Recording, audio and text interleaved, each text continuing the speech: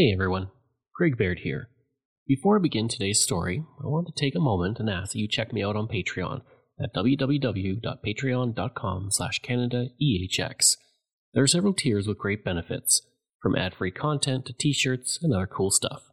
And I have plenty of wonderful merch in my store, and the link is in my show notes. As well, if you're a fan of Canadian history, make sure you check out all of my shows, from John to Justin, Canadian History X, Canada, A Yearly Journey, and Pucks and Cups, along with Canada's Great War. And don't forget you can also donate directly to the show at www.canadaehx.com. Just click donate. It helps keep this show going. Okay, on with the show. I'm Craig Baird, and this is From John to Justin.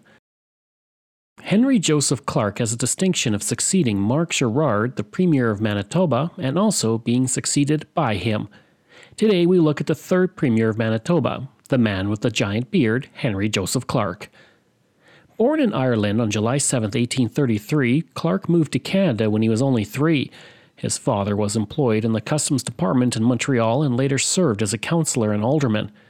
As a young man, he attended Montreal Academy and St. Mary's College. He had a fluency in both English and French, which would aid him throughout his life. After school, he began to practice law in Montreal in 1855, but the call of the gold rush was too strong, and he moved to California in 1858 to take advantage of the rush happening there. While there, he worked as a journalist for the Alta Californian. Around this time, he married a widow with 2 sons. He didn't have much success in California, so he left to go to El Salvador in the early 1860s, looking for a bit of adventure. There, he learned to speak Spanish. After that period of time abroad, he came back to Montreal and started working as a criminal lawyer. He took his first foray into politics when he ran for the province of Canada's legislature in 1863 as a Liberal Conservative, but he lost. During the Fenian raids of 1866, he was a captain in the Prince of Wales Regiment, and 1 year later he was made the QC in the regiment. He was a close friend of Thomas D'Arcy McGee, and he would write a biography about him in 1867 that sold quite well. In 1870, on the advice of his friend Georges-Étienne Cartier, he moved out to the new province of Manitoba to help build the new provincial government. He arrived in the new province on September 2, 1870, shortly after the end of the Red River Resistance. On December 27, 1870, in the first election in Manitoba's history, he was elected by acclamation and appointed on January 3, 1871, as the first Attorney General of the province. As the new Attorney General, he quickly became known for his skill in debating. In the role of Attorney General, it also fell to him to establish the legal system of this new province of Manitoba. Unfortunately, he did not get along with Lieutenant Governor Adams George Archibald, the most powerful man in the province. Archibald considered Clarke to be too ambitious and a man of ill temper. The two men often had policy disagreements, especially when it came to establishing a Supreme Court for the province. Archibald wrote to Cartier stating, "He seeks to constitute himself the bar of Manitoba and to shut the door to every person else he did not think fit to admit." Clarke wanted 3 justices to serve on the court, while Archibald only wanted 1 judge. Clarke refused to compromise, and the issue grew to be quite large, eventually leading to Sir John A. Macdonald getting involved and establishing a court with a single justice. In 1871, Clarke tried to put through a bill in the legislature that would restrict the number of out-of-province lawyers in the province to just 10, with the Attorney General having final authority over who could and could not participate. This was opposed by Archibald and the federal government, who overruled him. Archibald had written to Macdonald stating, "Bad as he is where he is, he would be greatly worse on the bench. Whoever else you think of, don't think of him."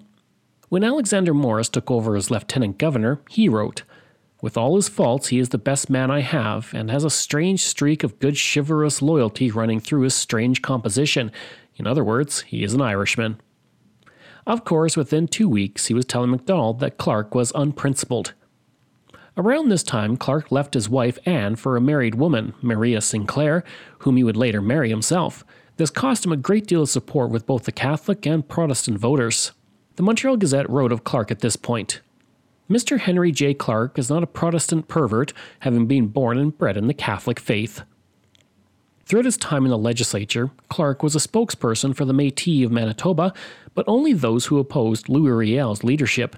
As a result of this, he was opposed by the English residents who called themselves ultra-loyalist, while also being opposed by the supporters of Riel.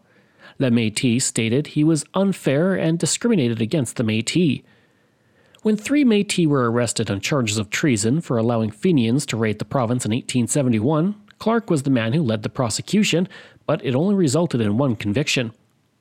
In 1872, Clarke ran against Louis Riel in the federal election, but neither man won, as they stood aside so Georges-Etienne Cartier could run in the election instead.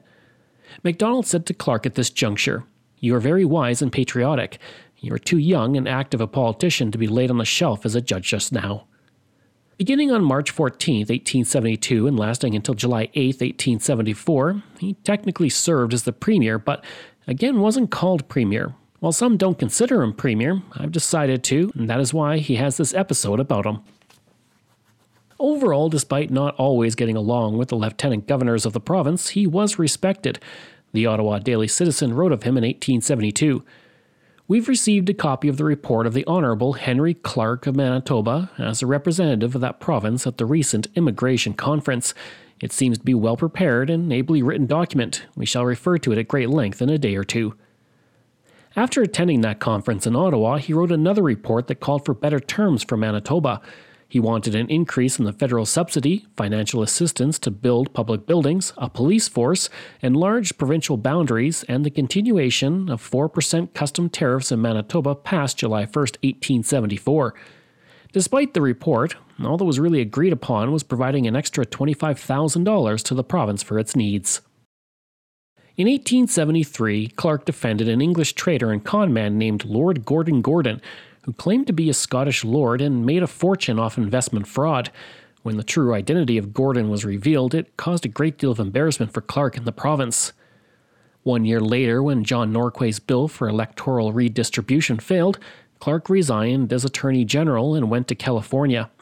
While visiting Minnesota, a group of investors who had been defrauded by Gordon attacked Clarke, seriously injuring him.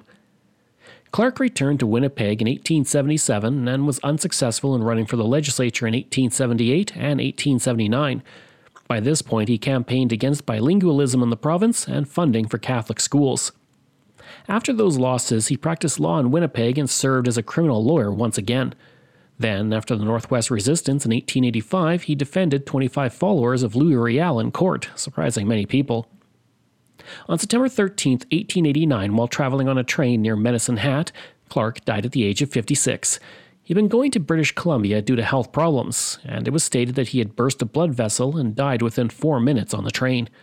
The Montreal Star wrote of him, "Mr. Clarke was a man of limited education, but he had traveled a great deal and was the possessor of an extraordinary disposition, and his peculiar freaks caused him to lose caste with his friends."